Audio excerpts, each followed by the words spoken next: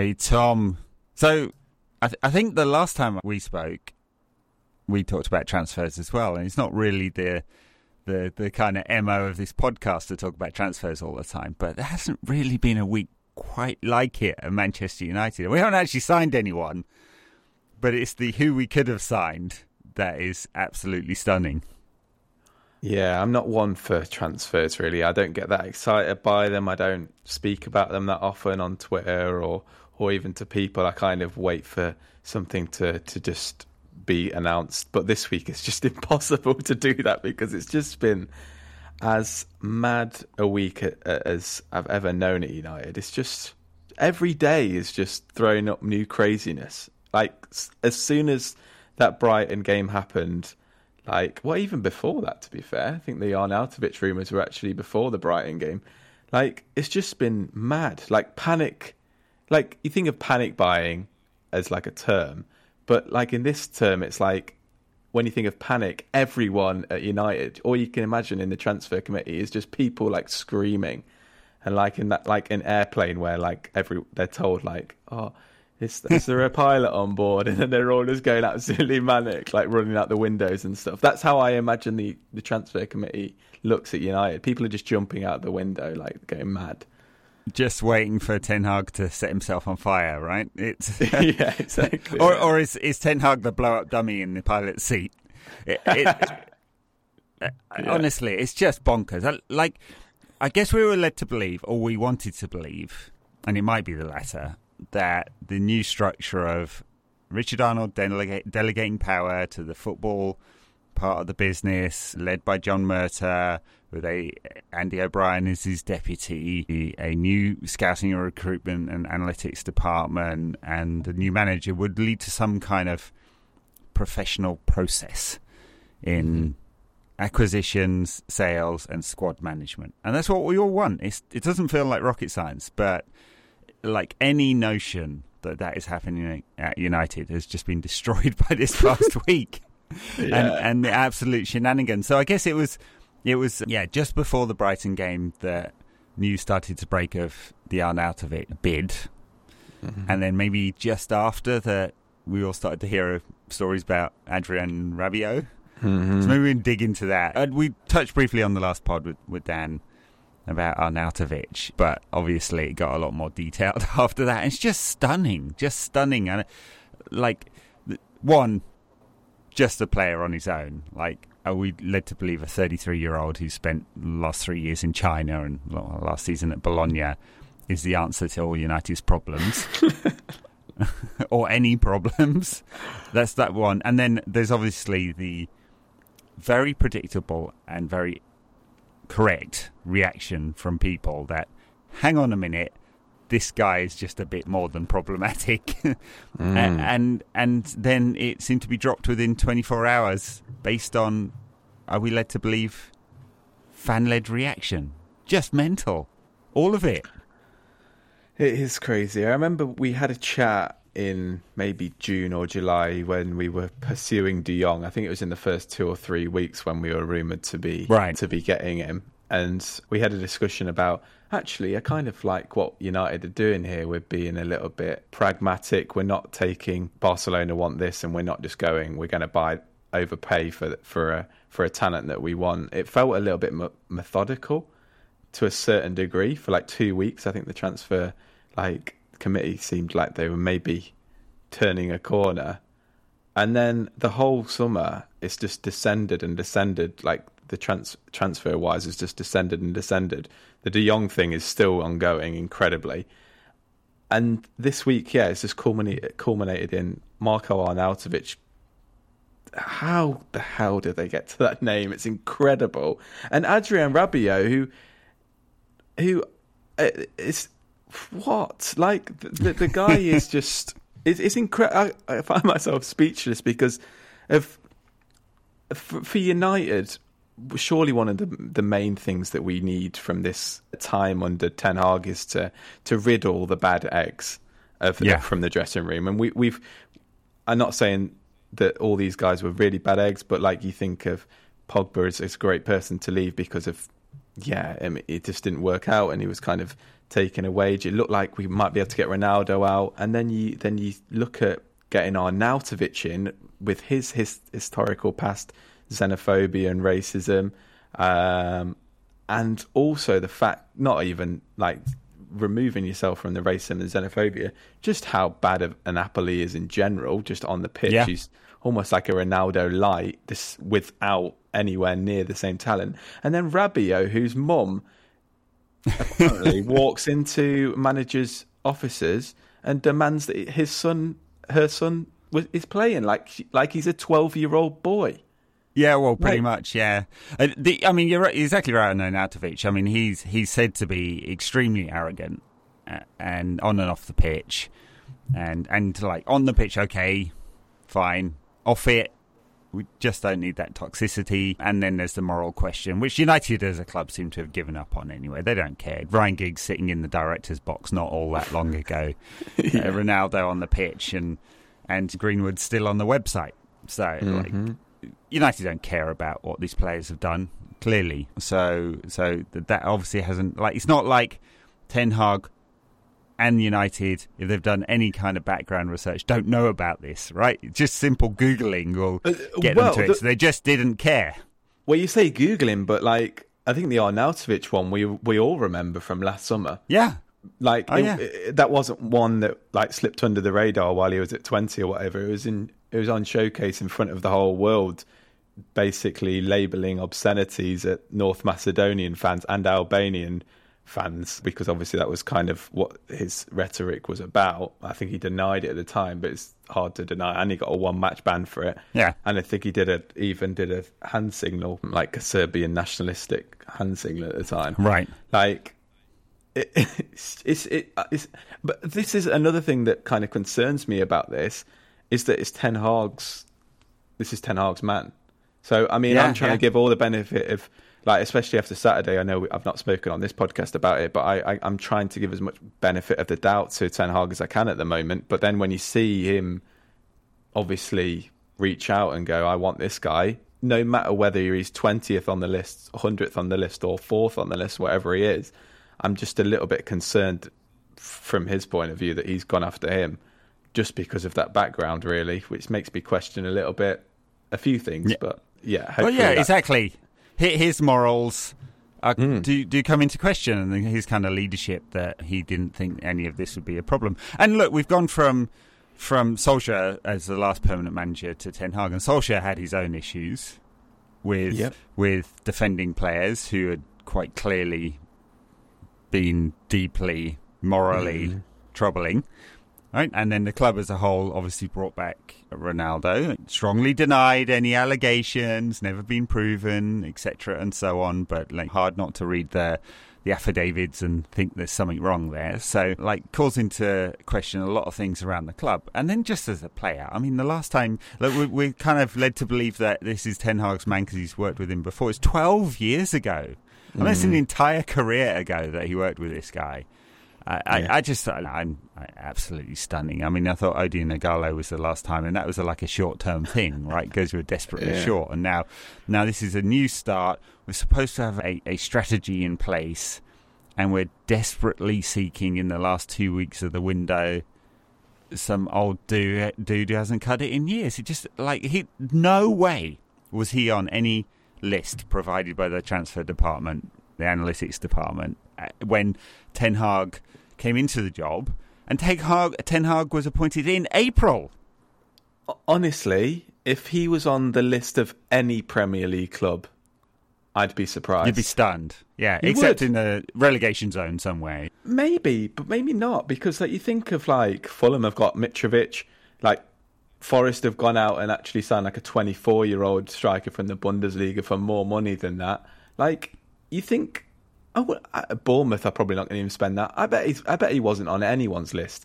Who's paying 12 million for a 33-year-old Marko Arnautovic who scored 21 goals in 140 games or something at Stoke?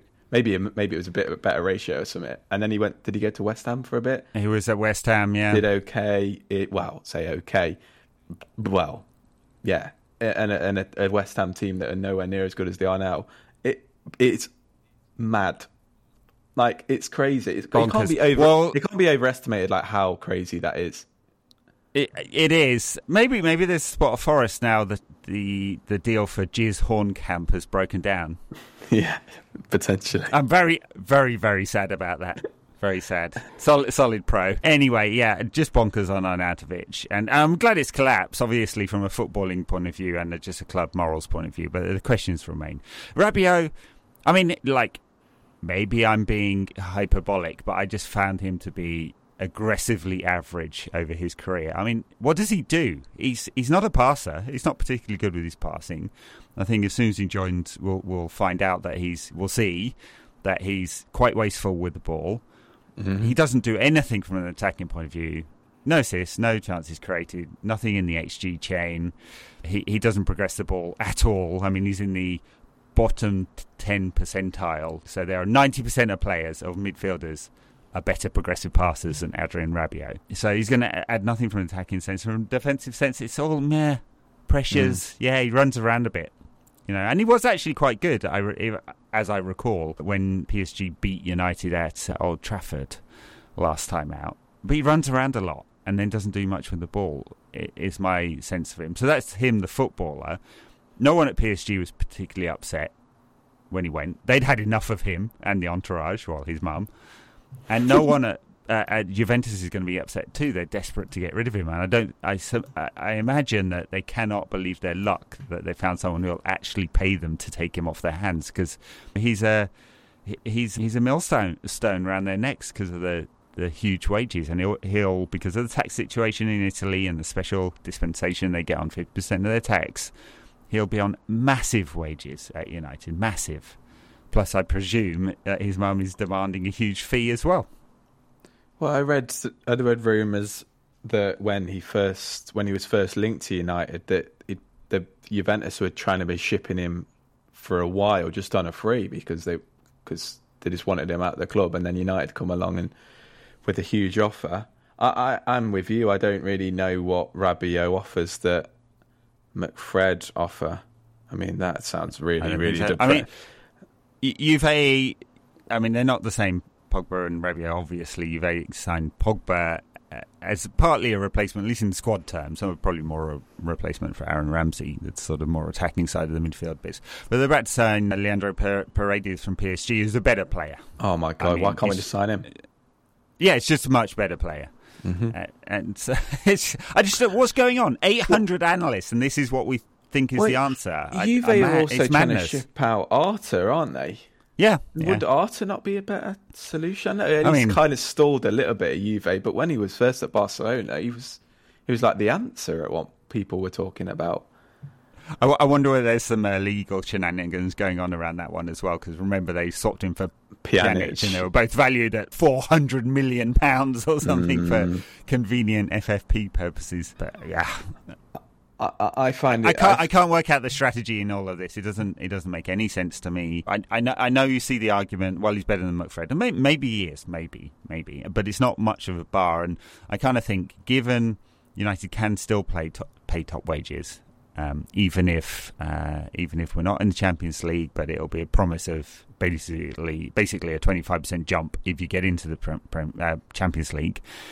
And I know United aren't what they were in terms of attractiveness, not being in the Champions League, not really doing very well over the last 10 years and so on, but can still pay lots of money. So, like, I know I'm being simplistic, but isn't the answer, you've got all these analysts, you work out what you need, you work down your list from the top one, and maybe you can't get him all the way down, right? And if Rabiot's anywhere in the top 25 midfielders United could or should get for either of those attacking and or defensive type of roles, I'd be absolutely shocked.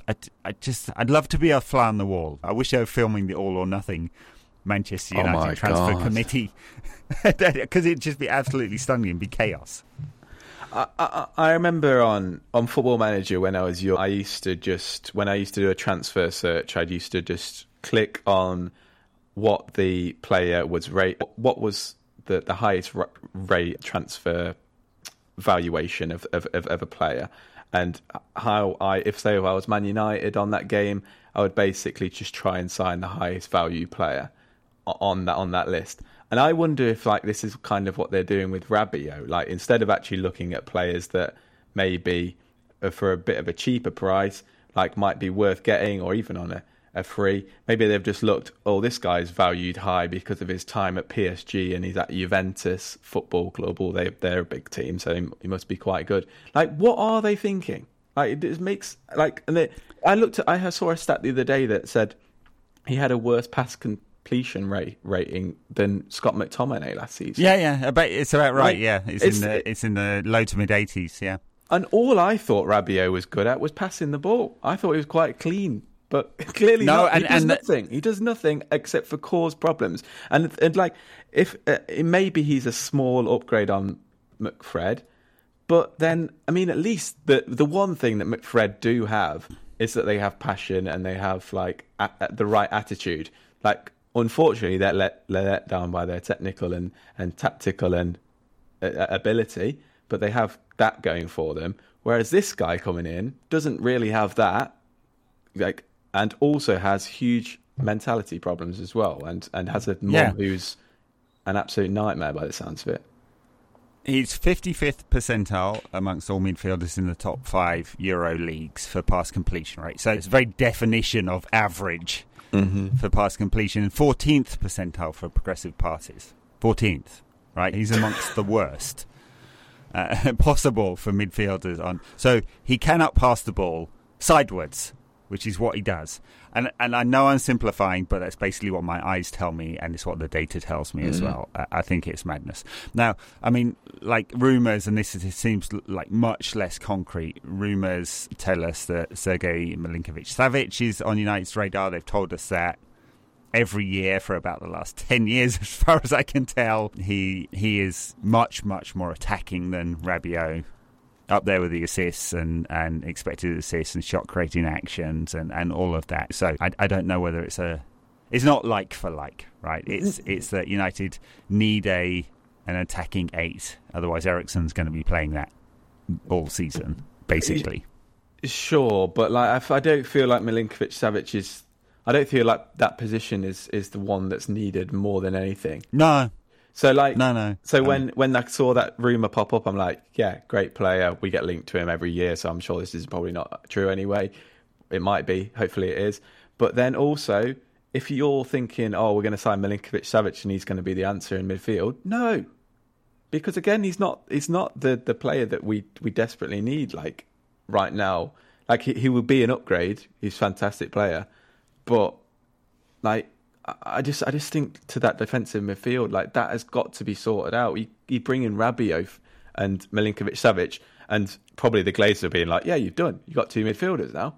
Like, it'd be very powder puff. And yeah, the midfield's going to be still a problem, and then the defense is going to still be a problem because they don't have any protection. Like, I mean, it's fine. Like, and I feel that. Again, just not the right signing, but he is a good player. It will upgrade us, but...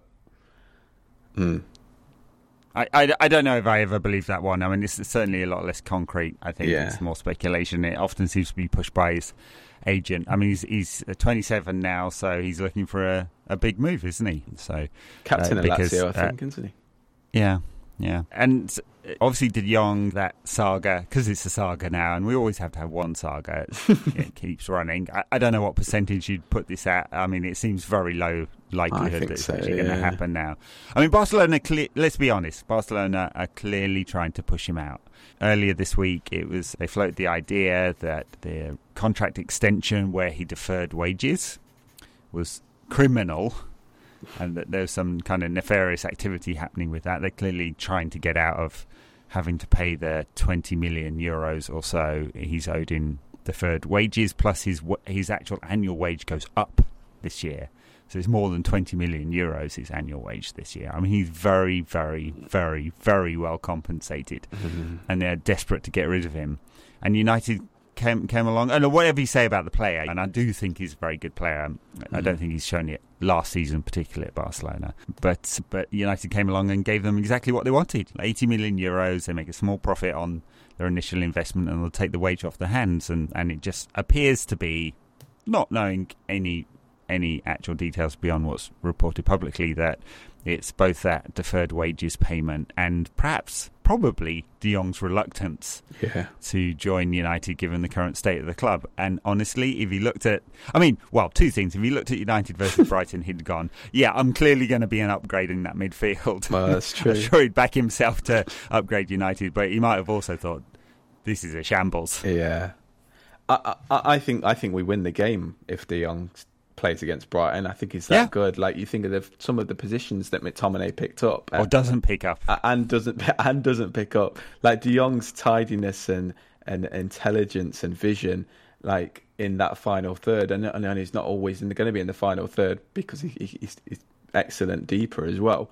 But like, he's going to be such an upgrade that I think we win that game against Brighton. Like, we weren't great at the weekend, but he is so good that he could really upgrade us and take us to a higher level despite the inadequacies elsewhere. If I was United, I'd just literally go all out. And I know we're maybe making a rod for our own back later on, but like, I think he's so key. And Ten Hag obviously believes that he's so key to United actually coming on and developing under him, that I'd just go all out and spend whatever it takes to get him. And also show to the player, Jesse Lingard spoke about this when he went to Forest, that he is really, really wanted and he's going to be loved at United. If United go all out and give him above what he wants and needs, it's like, okay, these guys really want me, they really need me. He probably knows that already, but flat, like, basically give him, like, whatever present he craves. But if that is not going to happen, what a colossal waste of time. And the fact that there's until the past week or so, it doesn't even look like we've really been going for any other centre mids. And like, there was talk, I saw talk after the Brighton game that maybe we can put, I think Jonathan Wilson was talking about it, Leandro Martinez, why didn't he play a defensive centre mid at the weekend? I mean, if we bought him for that reason, then why? Why didn't we just buy a defensive mid? Well, exactly. The 50 million spunked there was clearly because Ten Hag wants a left-footed centre-back. I think the notion that he's going to play in midfield, he's played there like 20 times in 170-odd games for Ajax. Yeah, so I don't know. I think we dismissed that one. De Jong's there because he's the kind of controlling player that can link the back four and the attack, and that's what Ten Hag wants from him. He's not a guy who's going to create loads of pressures or put in thunderous tackles or anything like that. He gets the ball, he drives forward with it. There are a couple of great moments when Barcelona played Pumas in a friendly this week, driving like 50 yards upfield. He scored a goal late on as well. But clearly, the club are desperate to get him out. Desperate. And like, maybe as the clock ticks down towards the end of the window, resolution will be solved. But if United had... basically it's money, right? This is all about money. And maybe the player. But if United sold the money bit, it'd have been clear whether the player was going to come or not. And I don't think the bidding's going to get any bigger now, unless it's Chelsea, and Chelsea are prepared to pay those deferred wages as well, which would take the fee to over 100 million. Which, if you're prepared to pay that, then I guess, okay, that's a huge amount of money. It'll be... Well, there's two potentially really embarrassing things that could happen from this. Say we actually did end up signing him and he ended up being terrible and we pay over 100 million. Imagine how embarrassing that could be. And then also... Well, it's just one of many we've done that with. This is true. Join the club. Typically embarrassing from United. Or he could go to Chelsea and then be absolutely amazing. And I think the third thing will probably happen, that we don't end up getting him, which is also pretty embarrassing. But yeah, however this way goes, unless he actually turns out to be really good for us, which I think he actually will be if we did sign him, this whole saga has played out, again, terribly. And then there's also Frank Kessie that, like, at Barcelona, who apparently they can't register at the moment. Like, could we try and sneak in and get him, please? Because he'd be awesome. Well, they got him on a free this summer, so I think he's probably decided where he wants to play this season. But yeah, he was very good at Milan, and you'd imagine United could have outbid. But Barcelona still have this draw. Yeah. They They have this kind of thing that players want to go there, apparently. And I can't imagine that any of the many, many signings they've made this summer on low wages, but they can't be offering previous levels of Barcelona wages since they're trying to get their squad to take pay cuts still. Yeah. And yeah, they can't register these players because this is great. I love this story. They sold their rights for Barcelona TV rights, so they've sold 2 blocks of it, 10% and 15% to a private equity firm, which they created a joint venture with, and for 667 million euros for 25 years of 25% of Barcelona's La Liga TV rights, not Champions League. And it turns out Barcelona put 150 million euros of their own cash into that joint venture and then claimed it back as income, which La Liga have gone, hang on, fellas, you want to hide this a bit better. I guess it's legal otherwise, or maybe we'll find out Spanish tax authorities might be looking into this, but as a notion that you could claim that as income in order to get past your FFP, not even Manchester City would have tried that. At least they hide it. At least they hide it in a third-party company. It's childish levels of dodgy accounting. I don't know who is more of a basket case at the moment, like Barcelona or United. Like, we're equally embarrassing. Like they are able to sign players. They can't register them. That's the thing. They are signing players. They're almost doing like the opposite of us. Like they're signing loads of players even though they shouldn't be, whereas we're not signing anyone when we really, really should be. Or we're trying to sell Marco Arnautovic. Yes. It's bizarre. Well, the other rumour that started today was Cody Gakpo. Again, one of these ones that if United were really interested, could have done months ago. Yeah. Right? It's like buying players from the Dutch league, you can do it. There'll be a fee that will be negotiated, but it's going to be reasonable. I mean, I have to say I'm not an expert in this guy. I always thought he played off the left wing, but I could be wrong there. I thought he was more outside to inside type forward than a pure centre forward. So it doesn't feel like it fits a pattern. But again, I think I've only ever seen him for the Dutch national team, and he's not played very many times there. But anyway, who knows whether that one will happen. I guess we're going back to the transfer committee because they've done deep scouting on everything Dutch and that has touched the Netherlands and the Eredivisie in some way, and it's absolutely nothing to do with Ten Hag going, you lot are rubbish, I'm just going to go with who I know. That's it. They've scoured all the leagues in the world. They've gone to Belize, the Bahamas, obviously Brazil and etc. And then they've just found the Eredivisie and gone, wow, this is just, there's so much talent here. And he's just another one who's cropped up, obviously. So yeah, you got to give it to them. They're earning their wage. They certainly are not. I mean, anyway, who knows? Who knows who'll actually turn up in the next 2 weeks? Like, the scary thing is, we've seen this film and we know how it ends, and how it ends is United doing a trolley dash in the last few days of the window and just getting anyone in on bloated contracts, lengthy contracts, and not being able to get rid of them later. Yeah, where is Odion Ighalo at the moment? Is he available? Can we get him back? I think he's in the Middle East somewhere, isn't he? Oh, nice. I only know this because I followed him on Instagram when he joined United, and I never unfollowed him. So he posts pictures of himself on boats and stuff like that fairly often. Nice. I think Hernandez was talking about United this week. Maybe he's one we can get back in. Chicharito, yeah. Still scoring goals. I think, did he score in the MLS? The MLS All-Stars game was he against played, Liga MX. He played in that one. I can't remember if he scored or not. But yeah, it's still LA Galaxy, knocking them in. So, yeah, why not? I suppose. He's got United DNA, so there we go.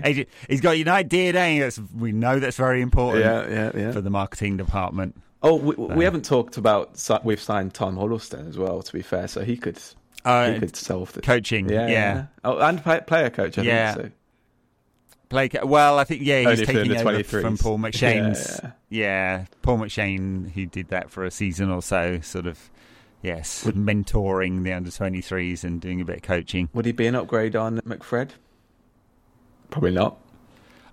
I mean, but you never he was know. A fine passer in his time, wasn't he? Well, not much of a mover. But. Not much of a mover.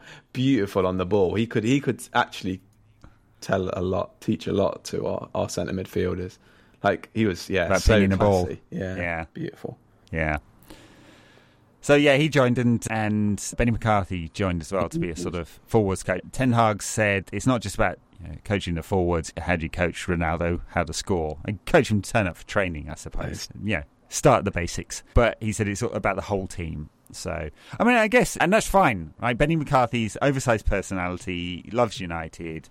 He's been a manager. It means United have a lot of experience in the coaching department. And if he's there to help build that distinctive pattern of attacking play, then great. United have been missing that for some time. So I have nothing negative to say about that coaching appointment. It seems like he's kind of infectious and really wants to get to work. So fine if Ten Hag's building out his coaching department. He's really going to need it, though, if he's given an absolute shower in the transfer market, isn't he? Yeah, I mean, that is the one thing that United have not had for a long time, is a coach who's been able to really develop and improve players. Like, you look at especially like Pep and Klopp and how much they improve the personnel that they do have. I mean, that's one of the things that I've been excited, or I am excited about potentially with Ten Hag, because under Ole, under Mourinho, under Van Gaal, under Moyes, like it feels like almost every player under each manager regressed. They came in at a certain level and they regressed. And I'm hoping that finally we might have a manager who actually, on the coaching field, actually might improve players. And that's why I think that, like, I kind of look at the squad right now, and it feels very, very doom and gloom. You think everything about United, especially after Sunday, feels very, very doom and gloom. But I think try and think of it rationally. I think if we bring in 2 or 3 players, and Ten Hag can work his wonders on the coaching, on the training pitch, then I think we actually and these players who we know have loads of ability, like Rashford and Martial and Greenwood, McTominay, Fred, like they're players who have been regressing for the whole time. If he could improve those players and take them to another level, and they get 2 or 3 more quality signings, then this team actually can compete. The problem is that, like, our history of being United is that we're not used to that, and we're not used to having like a manager like Pep and Klopp who has come in and actually improved players. We've kind of just got players, and then we see them for a bit, and then they get worse because, I don't know, for multiple of reasons. Yeah, well, we suck all their confidence and talent out. Literally, apparently, yeah. if they had talent in the first place. I mean, the thing that worries me about all of this, and there's a very fair argument to be made that the club needs to back the manager, get the players he wants, and will be able to move forward from there. And I think that's totally fine. But if Ten Hag doesn't work out, United will be left with another Frankenstein squad of players cobbled together from different managers with different philosophies, because there's no pattern. Moyes, Van Gaal, Mourinho, Solskjaer, Rangnick, Ten Hag, no pattern at all there. I mean, you could say Rangnick and Ten Hag want their team to press, but that's really the only relationship. And I mean, it's like saying teams in the 80s like playing 4-4-2. It's kind of every top club wants their team to press. So it's got to work out if that's the strategy United are taking. Otherwise, you have a director of football who has a long-term view. And I don't believe it should be the model that some elite clubs take, which is that director of football and his department picks the players in the squad, and the coach is just there to go coach. And you just work on a 3-year cycle, and the coach leaves after 3 years, and that's it. You rinse and repeat. I don't know whether that's Manchester United or not, really. It'd be a very big departure. But some kind of plan, which, by the way, also includes how to get rid of players. I mean, 18 have left this summer. Only one for a fee, Andreas Pereira. Quite a few of them youth players, but six first teamers. So so there's a lot have gone out.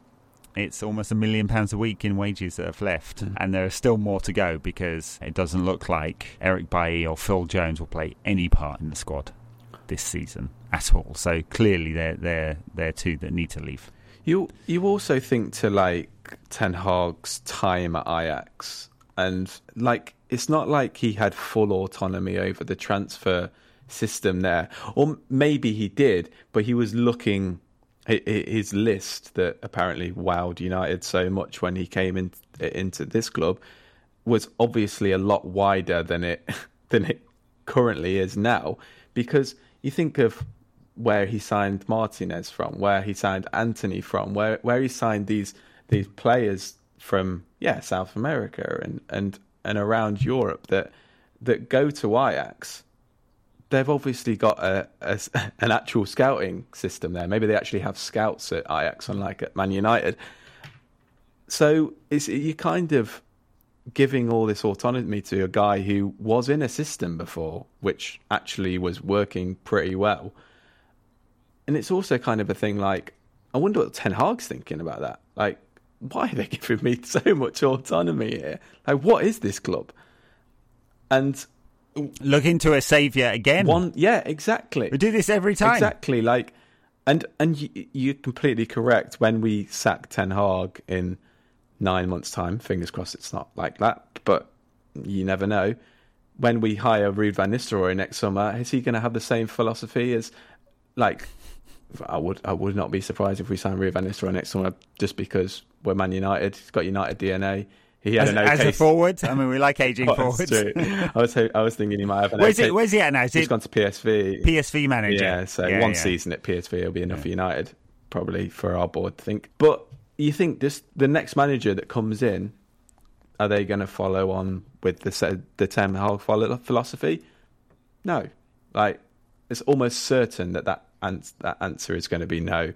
So you're completely correct. All these players that come in, and maybe Ten Hag stays around for 20 years and he is the saviour, but United were really, really, really, really, really, again, relying on him to be the saviour rather than just creating a proper club structure. Or maybe I'm being really harsh in saying all that and they're actually building it, but right now they need to get all this, the foundations in place, and it's too early to get the foundations in place, so let's just rely on Ten Hag this summer, and then maybe in the next few months then we will build a proper club structure. Yeah, maybe, but very unlikely in my opinion. Doesn't seem like it, does it? I think that's some wishful thinking. It's completely fanciful. Sorry. Maybe Michael Knighton, if you've seen all this nonsense speculation, will buy the club and solve everything. Do you remember him? You're too young to remember him. Michael Knighton juggling balls at the Stretford end, thinking he'd bought the club and then magically couldn't come up with the money. I remember that. I was there at that game with him juggling balls. The guy's an absolute joker, and this one is not happening. I'm quite... I mean, look, I want United to be bought. Let's be clear.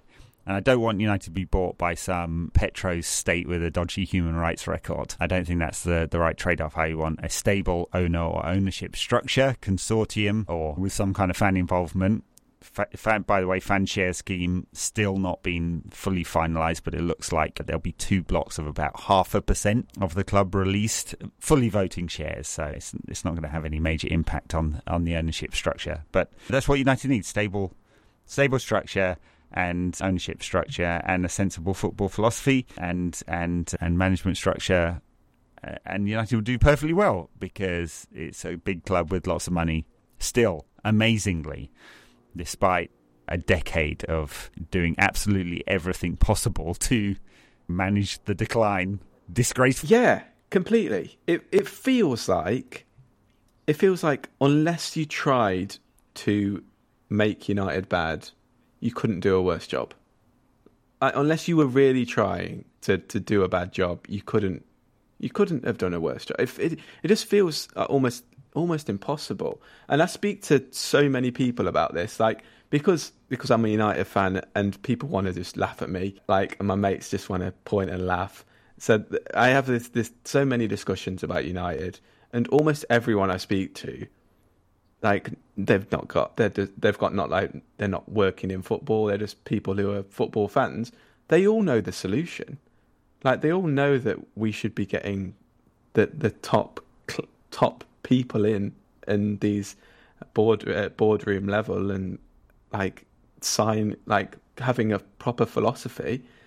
But seemingly the people who are actually running Man United don't know that. Like you said earlier, it's not rocket science. It's really All you need to do is play Football Manager for like one day, and you'd realise, oh, okay, this is what I need to do. Like it's almost like so simple. Like I know it's just incredible. Like it's genuinely incredible. I mean, it clearly is not as simple as that. You got to have the right people in place. But yes, fully agree. I mean, there is a template for how to run a club properly, or at least in the right way. Make mistakes, of course, but United aren't doing that. And it's notable, and I guess we shouldn't have all been such fools to believe that two insiders coming into the two most prominent positions, Richard Arnold as the CEO and John Murtough as the director of football director, would have any difference, right? Murtaugh's been there for 10 years. Came in as a youth administrator under Moyes and has gradually got more and more power. He's an insider. Yeah. And he has the Glazer family to thank for his promotions. And unfortunately, I think that's telling. There was one story this week that made me laugh. Avram Glazer was at the game against Brighton, only the third time in like 10 years that he's appeared at a game. But there was one story saying, Avram Glazer is now in the UK and that should help with doing deals as the time zone difference has caused something of a problem. Oh my God. I was like, what? I mean, United negotiate for 3 months. It's not a time zone difference, is it? I mean, like, oh my God, what is he? He's on Interstellar, right? In Interstellar, and he's going around a black hole or something like that. That's what's happening, right? In United's transfers, because what takes another club a day takes United 3 months. What's the time difference to Florida? 5 hours. 5 hours, yeah. Oh my goodness me. Yeah, because like multinational companies actually don't exist. Like people don't work in different parts of the world.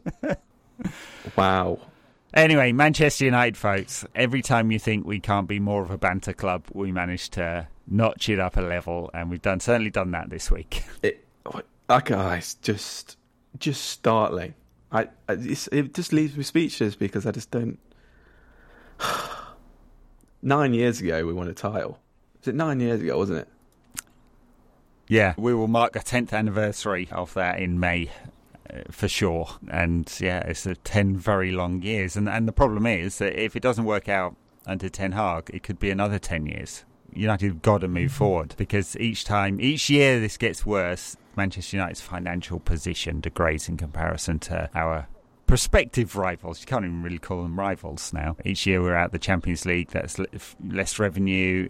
The club becomes less attractive. We already know that TeamViewer are cancelling or won't renew their contract for the front shirt sponsorship. That was a £15 million a year downgrade from the previous sponsor, Chevrolet. That might happen again. Adidas contract is up soon for the kit manufacturer. There's no way that's going up since United spent about half that time outside of the Champions League. So it has to happen now. Otherwise, this managed decline may get worse, and we could be looking at another 10 years without a title. People will be studying Man United's decline to League One in business management degrees in 30 years' time, and they'll be like, "How could this happen?" And they'll be studying it in depth. And I'm sure, and we are the football equivalent of in 10 years' time, people going, Coca-Cola? What? What? No, Man United used to be in the Premier League. But seriously, you think of Newcastle, they're going to be up there very, very shortly. We're going to be competing for Europa Conference League soon enough. And that isn't even really a joke. That is genuinely a possibility. And if we have a shocking season this year, which I don't think we will, but is actually a possibility, we could finish 7th again. Newcastle are going to improve again. We're going to be really struggling next summer. When we're having this conversation next summer, Marko Arnautovic actually might be a good signing. Might turn us down. It probably will. Don't meet his levels of ambition. All right, let's leave it there. Thanks, good folks, for listening to this nonsense podcast. We don't often dive into transfers here. I mean, you've got plenty of platforms to do this on the daily, but couldn't not talk about the absolute car crash. I think we were messaging about this, not just a car crash, is it? It's a car crash where there's dismembered bodies scattered across the road and everyone's pointing and laughing. That's Manchester United. It's literally us. The red instead of blood is just Man United shirts spread across the tarmac. All right, speak to you soon, folks. Bye now.